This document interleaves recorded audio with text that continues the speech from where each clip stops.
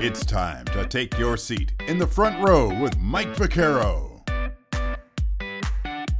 Here's your host, Mike Vaccaro. Hey, thank you, Chuck, and welcome everybody in the front row with Mike Vaccaro. I am Mike Vaccaro, and usually behind the scenes, but in front of the camera today, it's our creator, producer, director, JR Quitman. And JR, you're in front of the camera because we've got a big announcement, big things happening for our show here as we have partnered with CLNS Media Network, a group out of Boston, and trying to continue to really grow this show, what we started over a year ago. And certainly exciting times for you and I to be able to partner with a high-quality network and a group that puts out a lot of podcasts, quality podcasts out there. Yeah, it's a good feeling, man. It's really exciting. It feels good to for someone to want to see our product and you know what I mean and want to get behind us and help us grow. And that's what it's all about. We just want to get these interviews out to everybody, to as many people as we can, because you know they're good stories. They're good stories of people who made it to the top and how they got there, and maybe their words of encouragement and everything can help the next person, the next generation want to get there. And joining this group, joining this media group, joining this network is definitely going to help us out with that. Yeah, our thanks to Nick Kelso and their group. Again, CLNS Media Network do a lot of stuff with the Boston Celtics and other groups in the Northeast. But again, a number of podcasts. And through Cedric Maxwell's podcast is kind of how we got connected with them. So it's just ironic sometimes how things happen. You're looking for a guest, and these folks kind of found our show. So again, I know, JR, you and I want to thank our current listeners, viewers, subscribers, those who have kind of kept us going here for over a year as we continue to bring these guests out there. Oh, no doubt, man, no doubt. We wouldn't be here without that support for sure. Like it's been huge. It's been huge to to keep it going when you know sometimes we might have felt like nobody might be watching, or you know what I mean, or whatever, but somebody apparently was, and that's why we're here today for sure. All right. So again, that's our big announcement. Now partnering with CLNS Media Network, and hopefully again a chance to continue to grow our show. But again, we thank you, myself and JR, as always. Well, that leads into one of JR's favorite players, our guest here today, right? This is a guy that made JR want to be an offensive lineman, wanted to change his number when he was at NC State, and he's a good one here. Walter Jones, the Hall of Fame offensive lineman from the Seattle Seahawks, is our guest in episode 48. And he's a guy who grew up in a small town in Alabama, went to Florida State, high draft pick by the Seahawks, played his entire career there. And we talk about that, his entire journey. And we get into some great things that he's doing right now with the passing of his great friend, another Hall of Famer, Cortez Kennedy, who played for the Seattle Seahawks. He has kind of taken the torch for him and kept it alive. And we talk a little bit about mental health with what he's doing, Check 96, what he does on a yearly basis. So, JR, again, a great guest. I know you're going to enjoy this one as well. It is Big Walter Jones. He is our guest in episode 48 of In the Front Row. Well, first of all, again, Walter, I appreciate you joining us. Truth be told, we had some technical issues last time we tried to do this, so you decided that you're going to come back on. I can't thank you enough for having the patience to join us once again to do this. No problem. Appreciate it. As we were talking last time, let's start at the beginning for you, because I had a chance to watch your Pro Football Hall of Fame induction speech, and it was all about family. Aliceville, Alabama. Tell us about Aliceville, Alabama, what it was like for you growing up there, and how much your family was involved in what you were doing growing up. Growing up in a household of 8 with a single mom, I was the baby of the group. So you know how that goes. You get hand-me-downs. But from a standpoint of family, I thought my family was very close-knit together. At that time, you didn't know, that's how we was living. So we didn't, like I tell people all the time, I said, I really didn't understand how broke we was until I kind of left home. You know what I'm saying? My mom did a great job of making sure that we had everything we needed, going through school. I guess it's kind of like humbilize you, even when you do get blessed to get into money, you understand where you came from. So for me personally, I felt like my hometown was a very small town where you knew everybody, but my family supported me. I would say my family supported me when I decided to chase football. You know, I think my family didn't. My mom, I had a brother that got hurt playing football, broke his leg. And my mom was very, you know, she's like, I can't afford it. I got to get him back and forth to the doctor. So she was like, no more football. So, you know, there wasn't a father figure there in the home that was kind of pushing you to play football. So it was something that it wasn't shown to me until I was a freshman in high school. So when I became a freshman in high school and the school had signed up a new football coach, and all of a sudden, you know, that kind of changed my life. You know, the team was bad and he didn't have a good team. So he was just walking on campus, just trying to find kids that wanted to play. And he saw me and kind of asked me, did I want to come out? And I was like, hey, my mom said we can't play. I said, if you can convince my mom, I would definitely try it out. So he convinced my mom, and that's how I got introduced to football and how things changed in my life. Well, again, your mom, single mom, I'm sure she was working a lot. And you mentioned you're the youngest of the other siblings. Were the other siblings the ones that kind of helped raise you a little bit and kind of showed you the way a little bit? I think so. I think you know, the way that it was kind of set up, it was pretty cool. Like I had 4 like sisters and brother that was older, that was kind of like in high school. So it was kind of like, it's one of those things where, you know, your mom would leave and like, don't open the door for anybody. But, you know, you kind of was, like you say, you had the older kids, but still, again, those are the ones, like my oldest brother, you know, I kind of like look at him as my father figure, because he was the one that was preparing food, making sure we had our clothes on, getting ready for school, because mom was working. So for him, you know, he's the one that really kind of, I would say, mold me into who I am today. But, you know, I'm very close with all my sisters and brothers. We never had a phone, so we never was put in that situation. Now you see a lot of people, oh, I talk to my mom every day, but we never had, you know. So it was one of those things where mom said, if I'm not talking to you, that means things are going good. When we're talking on the phone too much, that means something is going on. But, you know, we done got a lot better at that now, talking on the phone, you know, with everything, you know, you get older and stuff like that. But from a standpoint of, we had to always check in with mom. It wasn't that. My mom knew that we was out trying to accomplish things. But I would say my sister and brother did a great job. You know, I think as I got older and I was chasing this dream, I thought that they really, because, you know, at that time, coming from a rural town, they don't really understand what's going on. You know, it's almost like you're telling them what's going on, and it just doesn't comprehend, because you don't have anyone that's, you know, showing that light. You know, it's all about staying locally. You work at the local mill. You know, it's kind of like one of those things where you can get trapped into that's all you know. You know, if you don't know anything else, that's all you know. You're thinking this is all that's out there. So for me, I thought my family did a great job of traveling too. I got a chance to go visit places like Chicago, places, so I start seeing like, okay, there's things outside of this rural area. So for me personally, I thought my family did a great job of that.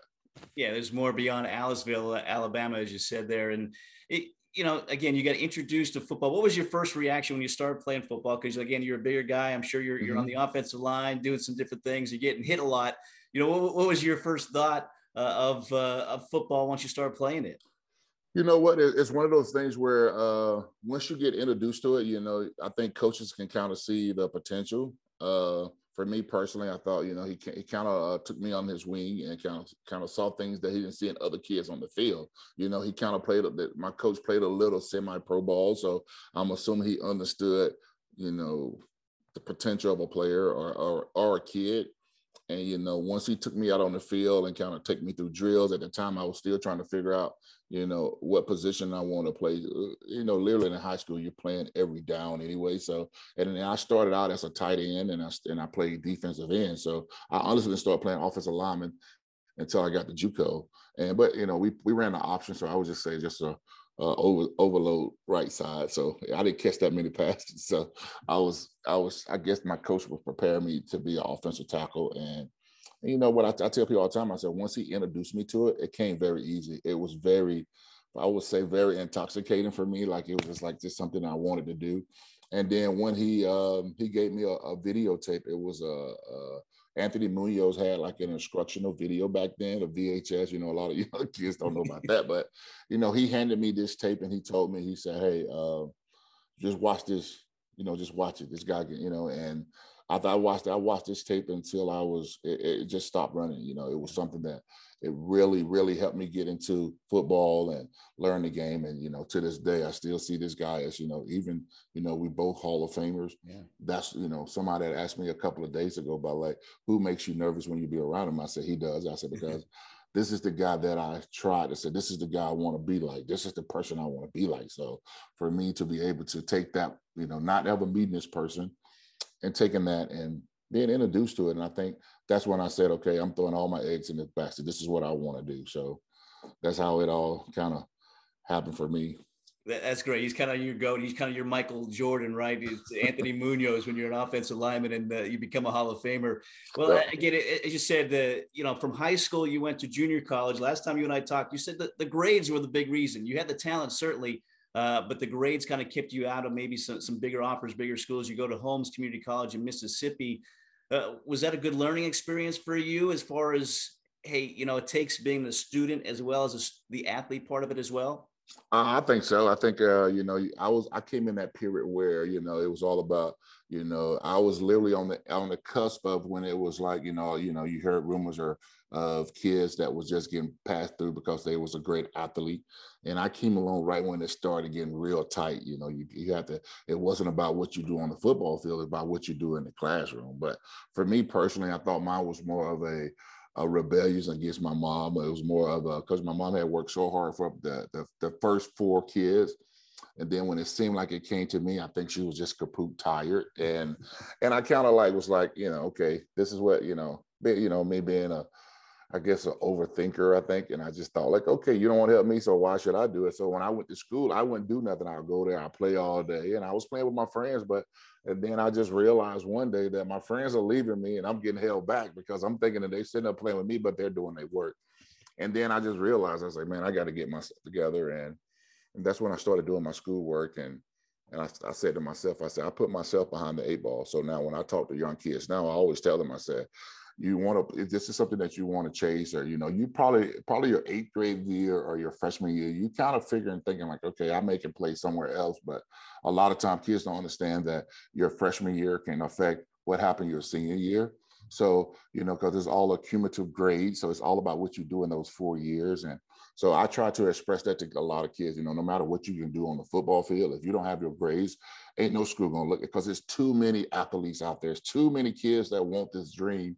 So if you don't get your schoolwork, so for me personally, it was a total learning lesson for me. But for me personally, like I said, I didn't start playing football till I was a freshman in high school. And then I played my 3 years, and my junior year would have been my last year playing ball. So my coach figured a way that I could take my 11th grade courses, and I was taking my 12th grade courses by correspondence. So basically, you know, I was like, when I tell you I put my eggs in a basket, I did. I cut out everything because I didn't have time to do anything but play football, go to school, night school at night. So you got to think about how much you was putting into that. So for me, and then once I got a chance to a school to look at me, and then I went to JUCO. I thought JUCO was just another, I call it football seasoning for me personally. So it gave me an opportunity to play at another level of football where it's not so high profile. So now whatever you do, it's not going to be plastered all over TV or in the newspaper. So for me personally, it definitely helped me to continually chasing the dream of playing football. So me personally, I tell people all the time, my 2 years of JUCO was the best time of my life because it was my first time away from home and learning the game, meeting other people, you know, people that are chasing that same dream. So for me, I thought JUCO was the best time for me anyway. So. Well, it was a great time athletically for you. 1994, the Mississippi Junior College Player of the Year, offensive tackle, tight end. You only allowed 1 sack there as well. Again, was that kind of in your mindset? Okay, you know, I'm ready for the next level. And what was it like, you know, when the Power 5 schools, the Division I schools started calling for you? You know, it changed it. You know, I was like I said, I had my grade issue. So when I was doing my recruiting and stuff, I literally had to do it myself because my name wasn't on the list. So I got an opportunity to go down to Florida State for a summer camp. And this is like kind of when I put myself out there. I did a highlight reel. I did a full game. And from that point on, Florida State was interested from day one. But they was like, well, if you can get your grades or you can get out on time, we will love you. So I kind of stuck with Florida State. I was going to do whatever they told me to do. on that point. So they helped me find my JUCO because I was kind of late behind the ball. So, and basically it was more what school would take me. So when they decided to find me JUCO, Holmes Community College, they didn't know what they had scholarship wise. It was more of a meet and greet, and as they see me, they like me. So literally, I went to met Holmes Junior College coach and sat in there, talked to him for a little bit. And he didn't watch no film or nothing. I'm assuming he think, okay, he's coming from Florida State, or Florida State sending this kid's got to be okay.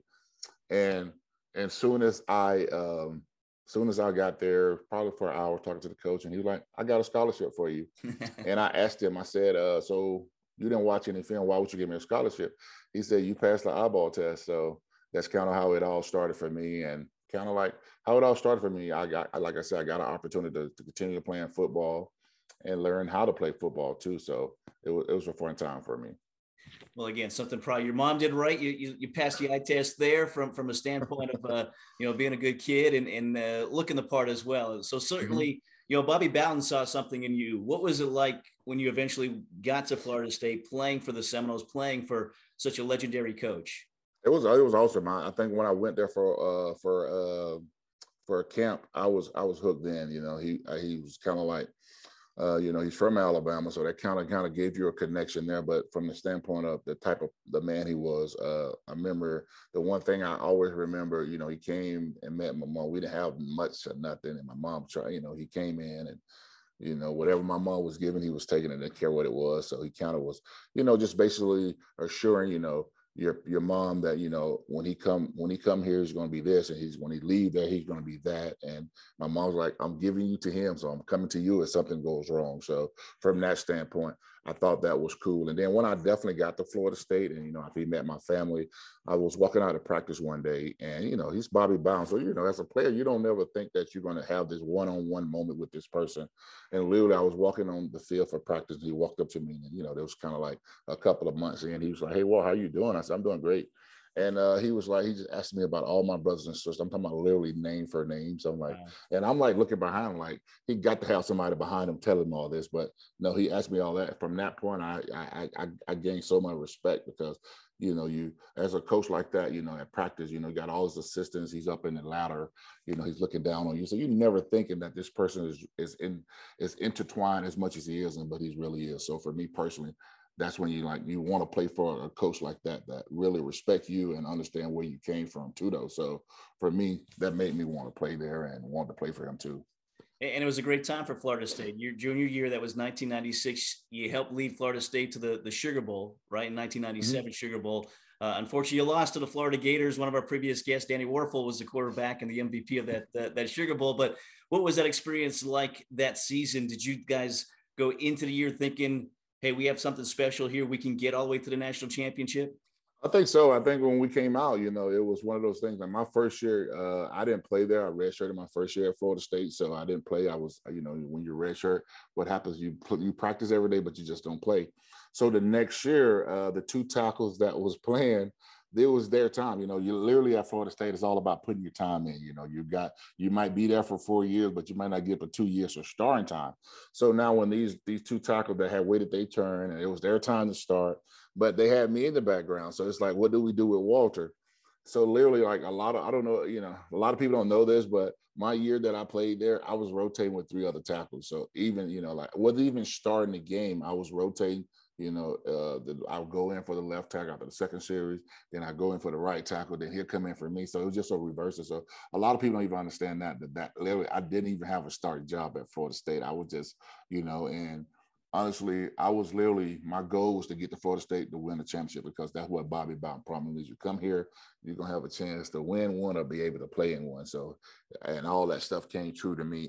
But the thing about me leaving was that a lot of agents, when they go see guys that are high profile guys, they're asked if a guy would decide to come out, who would be that guy? And everybody said Walter Jones. If Walter Jones decided to come out, he's going to, at that time, I wasn't thinking like that. I was just like, I got to play some football. I got to get some stuff on tape. So I wasn't even thinking about the NFL at that time. I was just thinking about becoming a great player at Florida State. Not starting, but you're still second team all ACC. So you were doing something right in the limited maybe reps that you had. So, okay, so you go through the Sugar Bowl, the season ends. at one point, you obviously did think about the NFL. When did that happen? When did things change in your mind and you decided, okay, I'm going to forgo my senior season because, I've got an opportunity here at the next level? When that honestly happened, it happened mid-season. They did. I don't know if they even do it now, but I remember back then they used to do a draft. Like every position draft, who would go. And when I walked into the locker room, the guys were looking. I'm guessing these guys been there a long time, so they understand that this list come out every year per position. So they was. I know when I was walking through the locker room, they was like looking at. I don't know if it was the running backs or it was some little kids. I was saying it was DBs or something. They were looking, and they was just, when I walked through, they was like, "Oh, let's see what they say about Big Walt." And I was like, "Man, come on!" I was like, "Dude, I'm rotating." I'm like, "There's no way." I'm thinking like, and then they was like, when they went to the left tackles, the offensive linemen. It was Orlando Pace at number 1, and they had me at number 2, and that's when it clicked to me, like, okay, this is something that I'm doing something right. And honestly, I still wasn't, I'm like, come on, I'm not playing enough to think about going to the NFL, but my name was started to go around and stuff like that. Then that's when I really thought thinking about it. And agents start talking to you, you're trying to make a decision. But I would just want to I just want to win this championship, man. Like, let me win this and let me think about it. So, and I honestly didn't really think about it until I didn't make my decision until I got back out of Sugar, because I didn't know what I wanted to do. Because I remember this is the pressure that you got put on. Like, there was rumors around that say, okay, Walt is thinking about coming out. So after we lost that championship game, as soon as we got done with the game and we was in, do the talk, Bobby Bowden got up and stood up and said, "Hey, I know some guys thinking about coming out, but hey, we're going to have some great tackles next year. We can come back and win this thing." And I was like, man, that's some hot pressure. So I didn't know, like, man, this will be my opportunity to win one. And so I went back to school. I really didn't know what I was. I knew the date that I had to make a decision to come out, but I still didn't know. And I tell people, this is what got me to come out. I was in class and the professor was talking about a paper was due. And, when you get out for the bowl games, you're out for like a month and a half. So you're not doing no schoolwork. And literally when he said a paper is due on Friday, and it was like Tuesday, and I hadn't had nothing, no notes or nothing. So, you get out of school for the holidays, you're just all about football, get a chance to meet your family. You're not even thinking about stuff like that. And that was my decision to come out, because I didn't have a paper. I'm like, I'm going to fail this class if I don't have this paper. So that's why that was my 70-30 of staying in school or going out, that I had a paper due on Friday, and I made a decision like, okay, this is my opportunity. I'm out. So I left school. So in the end, the professor is to blame for the great success that you had as an NFL offensive tackle, right? It was one of those things where you had to make a decision, like you say, this is my opportunity. This is what I did this all for, this opportunity right here. Do I do it or do I stay? And I said to myself, Orlando Pace can only go to one team. That's 32 teams. So, I just wanted to get my foot in the door. So I took a leap of faith, and I can't look back now. I think I made the right choice. 6th overall pick for the Seattle Seahawks. What did you know about the Seattle Seahawks, or even Seattle at that time? I knew a little bit about Seattle. My sister used to come out here a long time ago when I was younger. I remember she used to go out with friends and stuff. So I knew a little bit about Seattle, but never been to Seattle.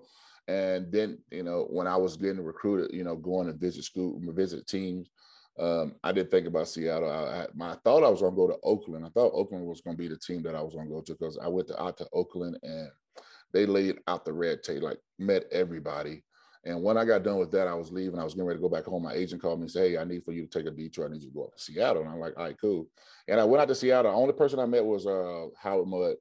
And nobody was there. It was dark. Nobody was there. He kind of literally, all he did was walk me into the office, asked me about a play I played in college, asked me what I was thinking and what I was doing on that. I told him what I was doing. I kind of gave him the gist of it, and he was fine with that. And then we walked around, saw the complex. This one, it was in Kirkland. So it wasn't nothing really, to really show, but it was still a professional team. And when I left there, my agent called me and said, "You think you're going to go to?" I said, "No." I said, "Well, nobody there." He said, "What do you mean?" I said, "The only person I met was the O-line coach." That was it. When nobody there. And so I honestly didn't even put them on the radar until I got drafted by them. So, but it was the best thing that ever happened, because I was able to come here and play football and not worry about tickets and, be a part of something great here in Seattle. I was able to play my entire career here. So, it worked out for me. And now I call Seattle home. Yeah, obviously it stuck. In 1997 to 2009, started 180 games for the Seahawks. You started with Dennis Erickson as your head coach, and then went to Mike Holmgren after that. adjustments there going from one coach to another? And were you seeing the business side of football when those coaching changes occurred? You know what? I never did look at it like that. Being a young kid, you never think about that stuff. You understand that you get drafted so high, so that tells you the team is pretty bad. For me personally, at that time, I was still young, so it wasn't like I was just so embedded to what Dennis Eckersley was doing. And then still at that same time, I'm thinking like the year before, that's when they was thinking about the team moving to California. Mm-hmm. So at that point, think about me. I left Alabama, left Tallahassee. I come out to Seattle. Then the first year or so, you hear, oh, we thinking about moving to California. So I'm thinking like, that's all I see on TV. Move. I'm going back to Cali. I'm going to Cali. Like, okay, I want to go to Cali. I didn't want to be part of the people saying, hey, keep the team here, because I wasn't there long enough to say, hey, I didn't know enough about Seattle to be like, okay, let's go to Cali. Like, that's great. But, it didn't happen. And I entered, and we got Coach Holmgren. I thought the cool thing about Coach Holmgren was that, he was a proven winner. And I think that was good for the team. And, I thought everybody bought in and what he wanted to do. He said, if you do what I tell you to do, you'll get to a Super Bowl. And he was able to help us do that and to kind of change the standard of playing football there in Seattle. So I think the standard is set right now. Being a reliable contender every year. I think that's something that, this city is definitely, to put the pressure on. And I think it's good for the city. And, like I tell people all the time, I say, if the Seahawks win, we all win. So, I'm hopefully looking for good things from this team. But it's good to be able to say I play for the Seattle Seahawks. Yeah, it definitely did shift. Like you said, with Mike Holmgren there, proven winner, took you guys to the Super Bowl. And for you, again, an offensive lineman, you had some great people behind you. Right, quarterbacks, Warren Moon, Matt Hasselbeck, obviously, who led you guys to the Super Bowl, Ricky Watters, Shaun Alexander, MVP year that you were blocking for him. What was it like, and what is it like when you have that talent behind you? It makes the game so much easier, when you got people that are chasing the same thing. I think for us in that team, everybody was wanting the same thing. I think everybody wanted to be, know everything. I tell people all the time, I can remember when things kind of flip for the team, sometimes when you're on the field, you get caught up in you're making sure you don't mess up for the team, you don't mess up for the coaches. But from a standpoint of making sure that we're all on the same page, because we wanted to make sure no matter what the coaches call, we see what we block what we see. And if everybody's not on the same page, it don't work. So literally we all got together as one team and start figuring out, okay, if we see this blitz, if we see this look, this is what we call it. So honestly, like when people start seeing, like it seemed like it was just easy to do, that shows that we was all on the same page. We knew why Matt was checking the ball. We knew this. So it was pretty cool. And for me personally, to be in a huddle with some guys, I was in a huddle with Warren Moon, like you say, Ricky Watters. I was in a room with Jerry Rice, even at an older age, he still was a true professional. So to get a chance to see people that put the same amount of work in, that want to be great.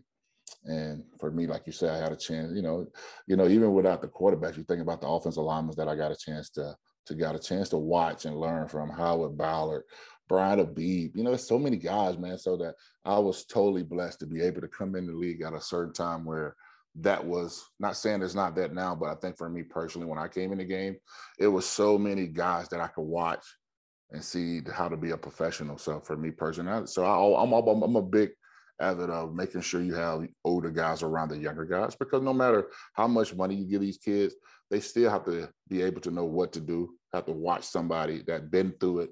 So I thought that was cool for me to be able. And then with all the old linemen that I had a chance to watch when I was playing, Orlando Pace, Jonathan Ogden, Willie Roaf. There were so many guys of my era that played the game the right way. Yeah, it was a great era, as you said, for offensive linemen, you included, obviously. 2005, let's talk about that, because what a year it was. Again, I told you last time I'm a Seattle Seahawks fan, so it was a great season, get to the Super Bowl. And again, you had Shaun Alexander as the MVP that year. To see what he did and to know that you were a big part of that, is that kind of a point of pride for you when people talk about Shaun Alexander, who just got inducted into the Ring of Honor there for Seattle? Oh, totally. I think for us as offensive linemen, that's what we put our hat on what our quarterback do and what our running back do. So for me to be able to say that I was able to be part of an MVP season with a running back is pretty awesome. You can't deny the offensive line that he played behind, but still Shaun was a proven a proven football player. You know, you got to think about where he came from. You know, he was the number one guy out of Kentucky or Cincinnati, wherever he's from, and he went to Alabama, was able to do that. So I think Sean was a proven running back, and definitely showed it when he came to Seattle. You know, he was definitely worthy of the pick and was able to do some great things while he was in Seattle. 2005, the 30th anniversary of the franchise there, 13-3 regular season, you get into the playoffs. What's going through the minds of you and the rest of your teammates? Did you feel like this was a Super Bowl contending team at that time? Oh, totally. I think it was after the Washington game that year. We played Washington and we came back in the game and we lost it on a field goal. And I think that's when everything clicked for us, and then things just started coming so easy. Like, I think we was the number one team, starting like at the 20 and taking every time we got on the 20, we drove. So it was so much fun. And then for me personally, you know, you're being on a bad team and seeing how hard it is to get there. And then you get to a point where you're the number one seed, and then you see how easy it is because now you're getting 2 home games. As long as you win, you're in. So it's like one of those things like, man, I see why all these other teams, these great teams was able to complete this, but they had a taste of it, you know. So if you don't ever have a taste of it, you don't know. So you got these teams that, okay, if you're a number 1 or number 2 team, you get a bye. And now you got to play for 2 games to get to the Super Bowl. That's easy. So I thought, like, if you don't never get a chance to witness that, you don't understand. So until you get to that moment where, you know, now you understand what it's all about, records and making sure you're the number 1 seed, because when you're the number 1 or number 2 seed, or, you know, it's pretty easy for you, but still, you know, you get a 6 seed or whatever and get hot and, you know, win. But still, again, I think once I got to that point, I realized, like, man, we were so far off, but now we here. So forever to be able in that moment, you know, to be able to say that I was part of a team that was the first team to get to a Super Bowl. You know, unfortunately, we didn't win it, but still, again, I thought it was amazing for the city. And I think it kind of put the city on the map. Not saying Seattle was never on the map, but I think once you get to that threshold of being a contender, then it changes for everybody. So, and then, you know, the team, the winning in 14 was pretty amazing for me too, because that's the year I got into the Hall of Fame. So it was all good for me, you know, bittersweet, but still a cool situation. Yeah, I mean, so many players play in the NFL, they don't even get to the Super Bowl. You got there. Unfortunately, you did lose. What was that game like? Because I know, you know, again, as a fan, there were some calls here and there. Do you look back at that? Have you watched that game since 2005 at all? You know what? I've never watched the complete game. I never, you know, I saw bits of it. I think for me personally, that game happened so fast. It was over so fast, and then you just don't realize what you didn't. For me personally, I didn't take in the actual Super Bowl. Like, I was just so focused on just winning.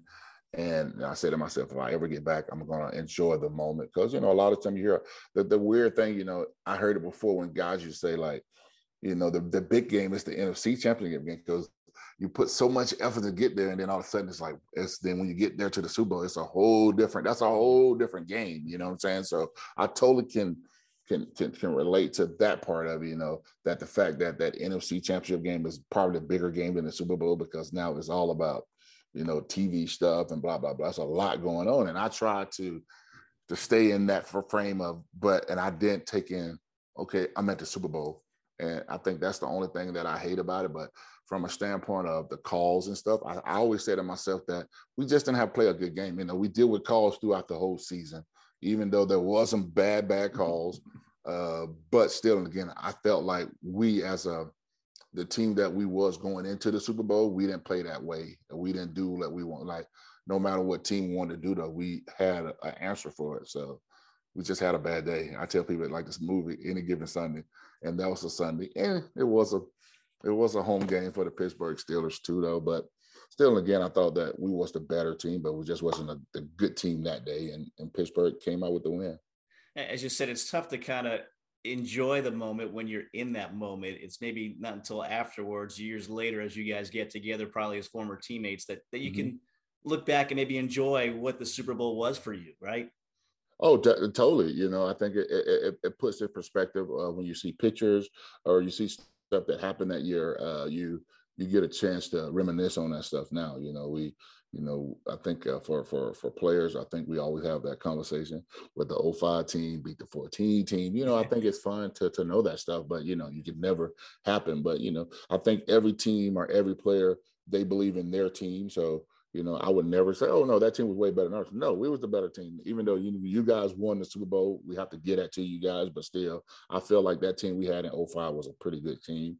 So, but still, again, you take those lumps and you keep rolling. It's one of the fun things that you can be a part of. And I'm able to say that I was a part of Seattle to get a chance to see this team, to see the fans crying and being able to put all that, that blood, sweat, and tears. That's why I always tell people, embrace the moment, have fun, because, once if the team don't do as good, then people are mad. But still, and again, I tell people all the time, that's the point that makes it so much fun when you see people crying, because they put so much effort into this game, or the fanfare into this game. And then once your team figure it out, it's so much fun to see that. So enjoy the moment, enjoy the hard times too, because those are ones that's going to make you feel so amazing when you do see that they figured out and win it again.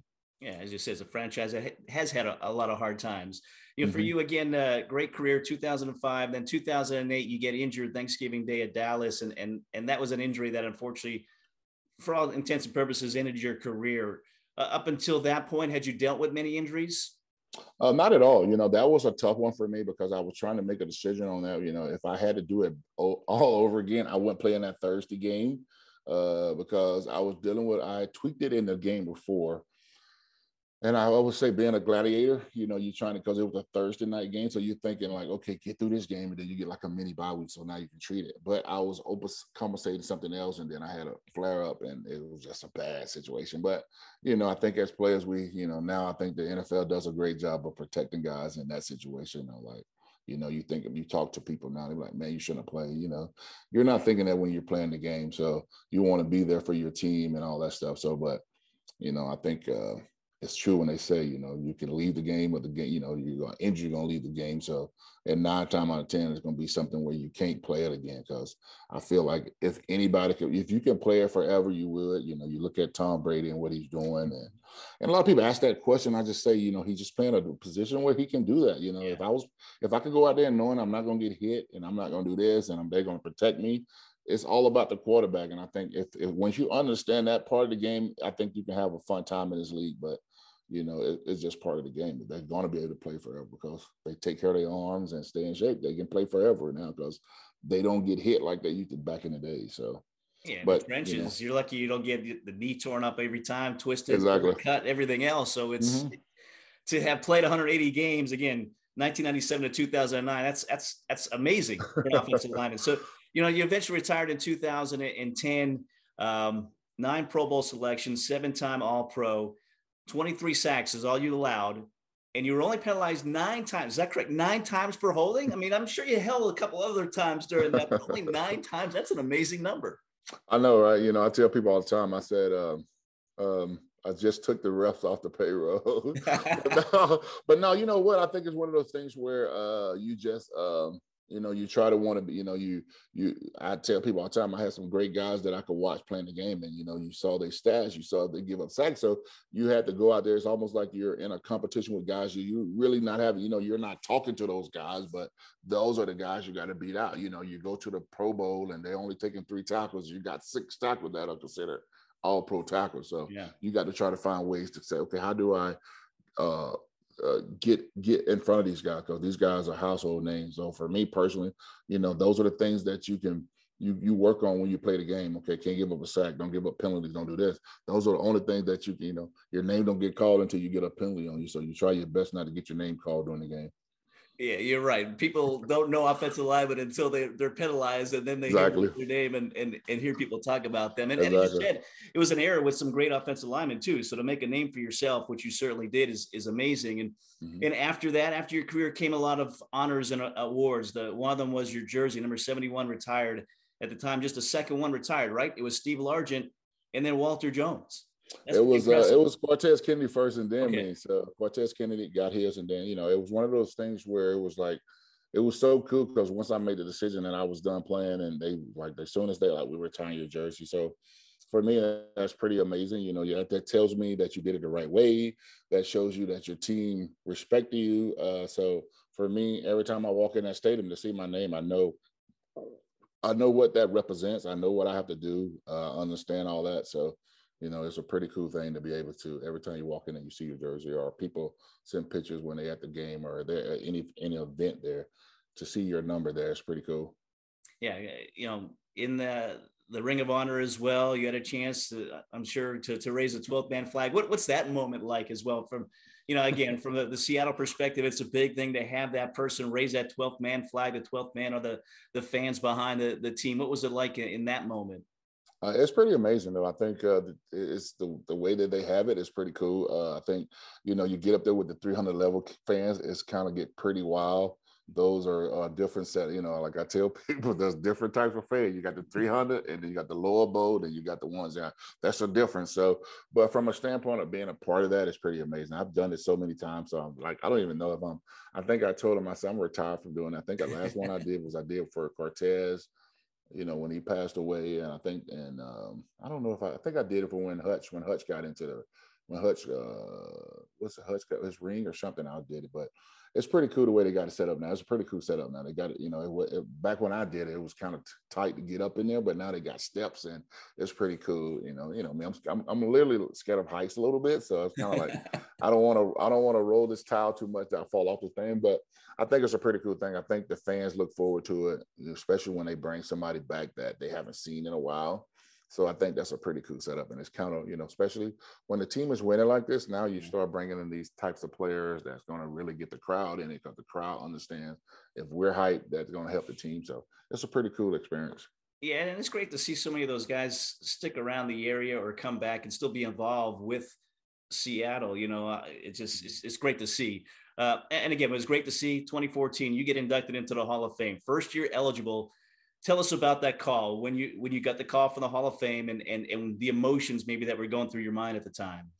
It was a pretty cool situation. And, the cool thing about that, the game was in New York City. So everything was kind of, they was taping the award show, and they trying to keep you not telling nobody. So, and you get to the top 15 guys that are thinking about going in, and they bring all those guys out to the bowl site.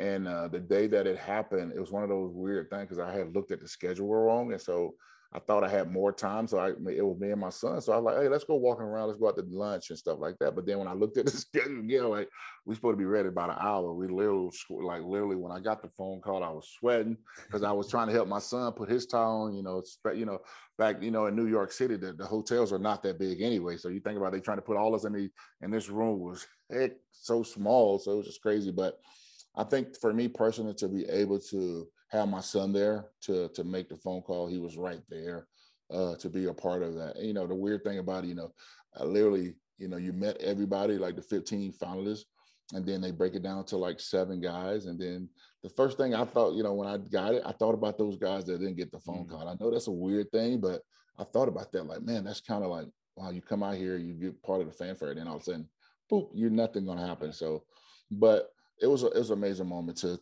especially with my class. Like, I got an amazing class.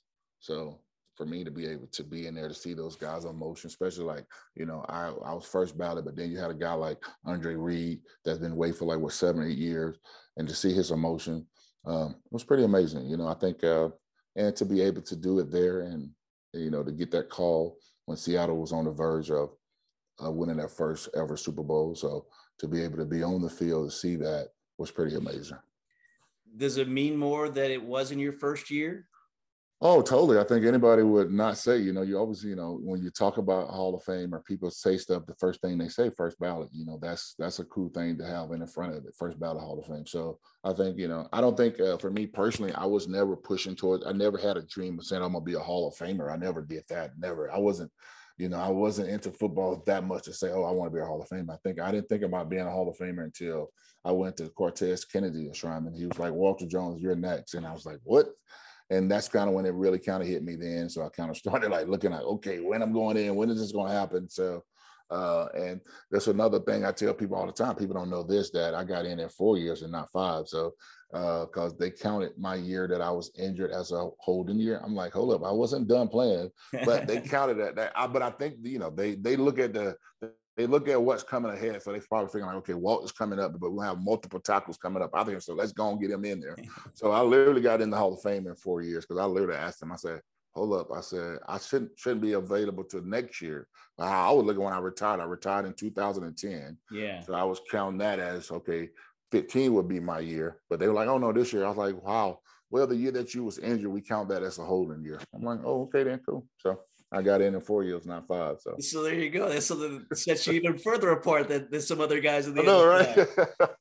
right? Big Walt, 4 years. It only took him to get in there. Yeah. Like you said, you're the third Seahawk with Steve Largent, Cortez Kennedy, and then yourself. Let's talk about Cortez Kennedy, because I know he had a lasting impact on you. He was a veteran when you came in the league. He's on the defensive end, defensive side. You're on the offensive side. What was that relationship like? It was good, though. I think for me personally, I thought it was good because he showed me how to be a professional. It was kind of tough in the beginning, being a rookie, you go through the rookie hazing and stuff like that. But from a standpoint of proving that you can play, I think back then it was all about what you do on the football field. You earn your respect by what you do on the football field. And I thought Tez was that guy. But once Tez realized that I would go down in that foxhole with him, I gained so much respect for him. And I started hanging. I literally was like a leech, just learning everything, because he taught me how to get to know other people on the staff. A lot of times, you play this game and they separate everybody. But nowadays, these guys are getting to know everybody that works the team. It's not just the football players. There's a lot of people that put a lot of work in to make this work. So I thought Tez did a great job of that. So I got a chance to know a lot of people outside of just football players. I know a lot of the staff that worked upstairs. So he kind of taught me that, to get to know those people, because those are people too, and they are a big part of what the Seahawks are able to do. So that's something that he definitely, and from when him passing was tough. But, I thought, I do a thing called every year, I call the 96 check, where I try to, because Ted was so good at calling you in the randomest times, like during the off season, like it could be 2:00 in the morning. He'll call you, like, man, what's going on with Ted? He's like, I'm just calling to check in on you, man, see how you're doing, see how your family doing. So for me personally, and then when I went to his funeral and I met other people outside of football, that was the first thing that everybody said, Ted will always check in on you. So I kind of took that as something that I wanted to do. And his remembrance was, do a 96 check for his number and stuff like that. So just to check in, just make it big on that day, tell people to do it all the time, because, as football players, we try to hide anything that we got going on in our life. We're a very private person, or even if we get sick or anything, we try not to let people know that. So I try to just encourage people to check in on us, because we're gladiators. We think we're tough, but from that standpoint with Tez, I always, if I got a mild headache, I tell everybody I'm not feeling good today, or I got a headache, or on this or this. So I don't hide anything that I've got going through. Before then, I would not say a word, like I can't get sick, I can't do this. But now I understand that there are people out there that can help you, family that can help you. So I always want to let them know what's going on with me, so they'll know if something happened. They know, well, he was saying this and saying that, and not, oh, why he didn't say nothing. Yeah. So I try to inform people. It's okay to tell people how you're feeling or what's going on with you. Yeah, it's all right to be vulnerable. Like you said, you're gladiators, you're big NFL guys, but you're human in the end. And as you said, check 96. It happens September 6th every year that you do this. And I know it ends with a very special call as well, right? It ends. You talk to his daughter every year. Every year, I talk to her most of the time a lot, but for me personally, I think it's one of those moments where, she's backs at what I do, and she thinks it's an amazing thing. So for her, and it's so hard to talk to her because she looks just like Cortez. It's tough, but she's becoming an amazing young lady, doing great things right now. So, as I guess you say, as a father, somebody that looks after her, because, I don't get in her business, but I'm always watching and looking and always there to let her know, hey, I'm here for you. You ever need anything, because still you have to let young people find their way too, though. But you just want to let them know that you always got someone if you need someone to call or talk to. And you started this. Is it something that has spread? Do you see your other teammates or other guys in the NFL that have done this, call and check on people? Oh, totally. I think it's a big thing. I think the NFL does a great job of, this year, definitely they did a great job of making sure that everybody got a chance to do it. And, I get multiple calls, emails from a lot of people. I didn't realize, like, I'm best friend with Mike McCready from Pearl Jam.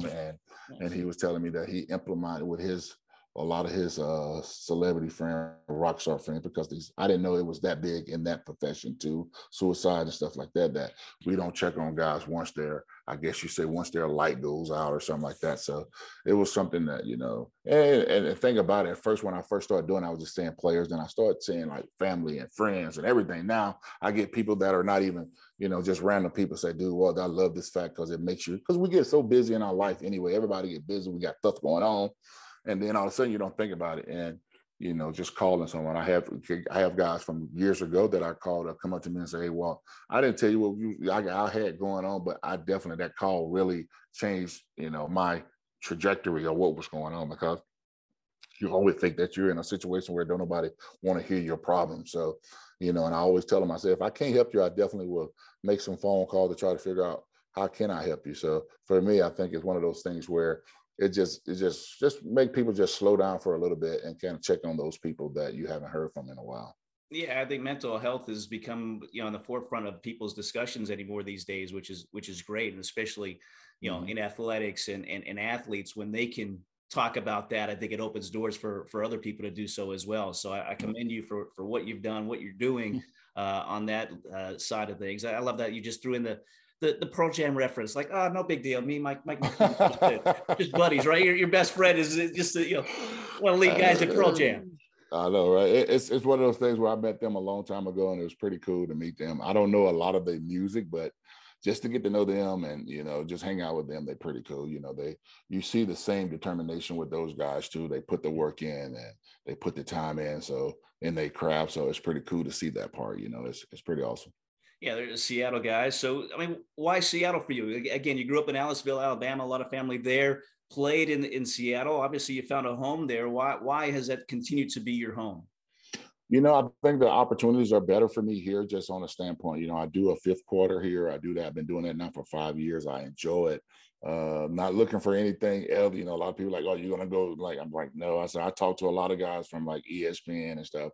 That's a lot of work, soon as it's over on Sunday, you're back to getting ready for the next week. So it's a nonstop process. I'm not saying I couldn't do it if the situation presents itself, but I'm really enjoying where I'm at. I tell people all the time, I'm pretty at peace where I'm at in my life.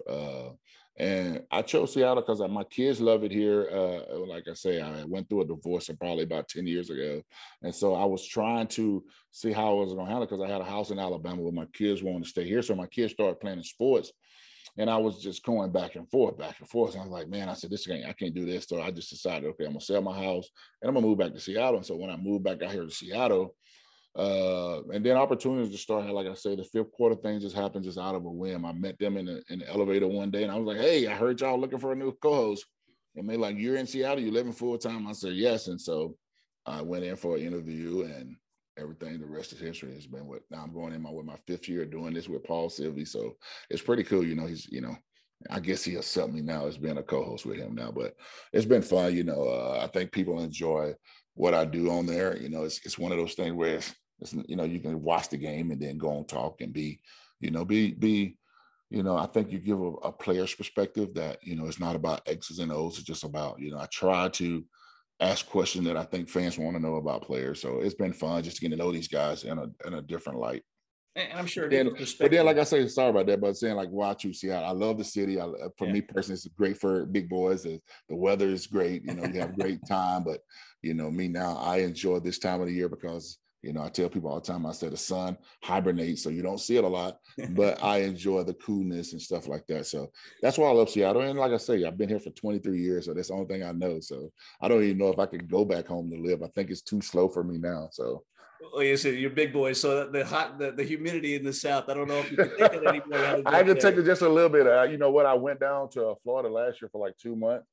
And, like up here, you deal with arthritis and stuff. And I literally was thinking about it for a second. Like, man, I might have to find me a place warm during the off season, because literally I was talking to my son. I said, man, I'm down here. I said, I feel like I can do a couple sets. I said, you get down there heat, your body lubricates, and it just feels so. Like I tell all my friends, I say, I totally get it why y'all like to be in the hot, but I said, I'm a 4-season type guy. I want to see the 4 seasons. I want to put my hoodie on in the fall and the winter. I don't want to. I was down there one year for Thanksgiving, like in the mall with slides on. Like, this just feels weird. So, but I guess I could get used to it if that's something that becomes of me. But I don't know yet. Not now. So I love Seattle. Well, again, you're following this team, so I got to ask you about this team. A great start for them in first place in the NFC West. Nobody envisioned this, I don't think. Maybe internally they did, but what's your takeaway? Why is this team having the success that they are right now?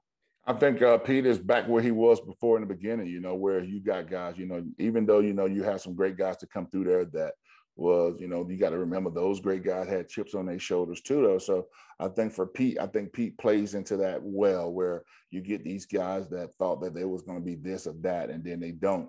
And then you get them here, and then you get them playing with a chip on their shoulder. And then I think for a lot of kids here, these kids have grown up watching Seattle. And, you think about these kids are rookies. So you got to think about 2014, these kids were just getting into football. So you got to think about at that point, Seattle was right there in the mix of every other year, after, especially, right there in the cusp of when they won it the year after, the second year they was back in the Super Bowl, you know what I'm saying? So they was contenders for about a 4-year period there where they was everything, you had the Legion of Boom. So all those guys that are playing for Seattle, they saw that. So they know the standard set. They know how that can be something great right now. So you get all these young guys that are buying in, like they say, or that they didn't figure it out. I felt like in the beginning that, the defense was kind of like not playing. It was just trying to figure things out and not just playing football. And I felt like they now it's can click ever since they signed Bruce Irvin. I don't know if he kind of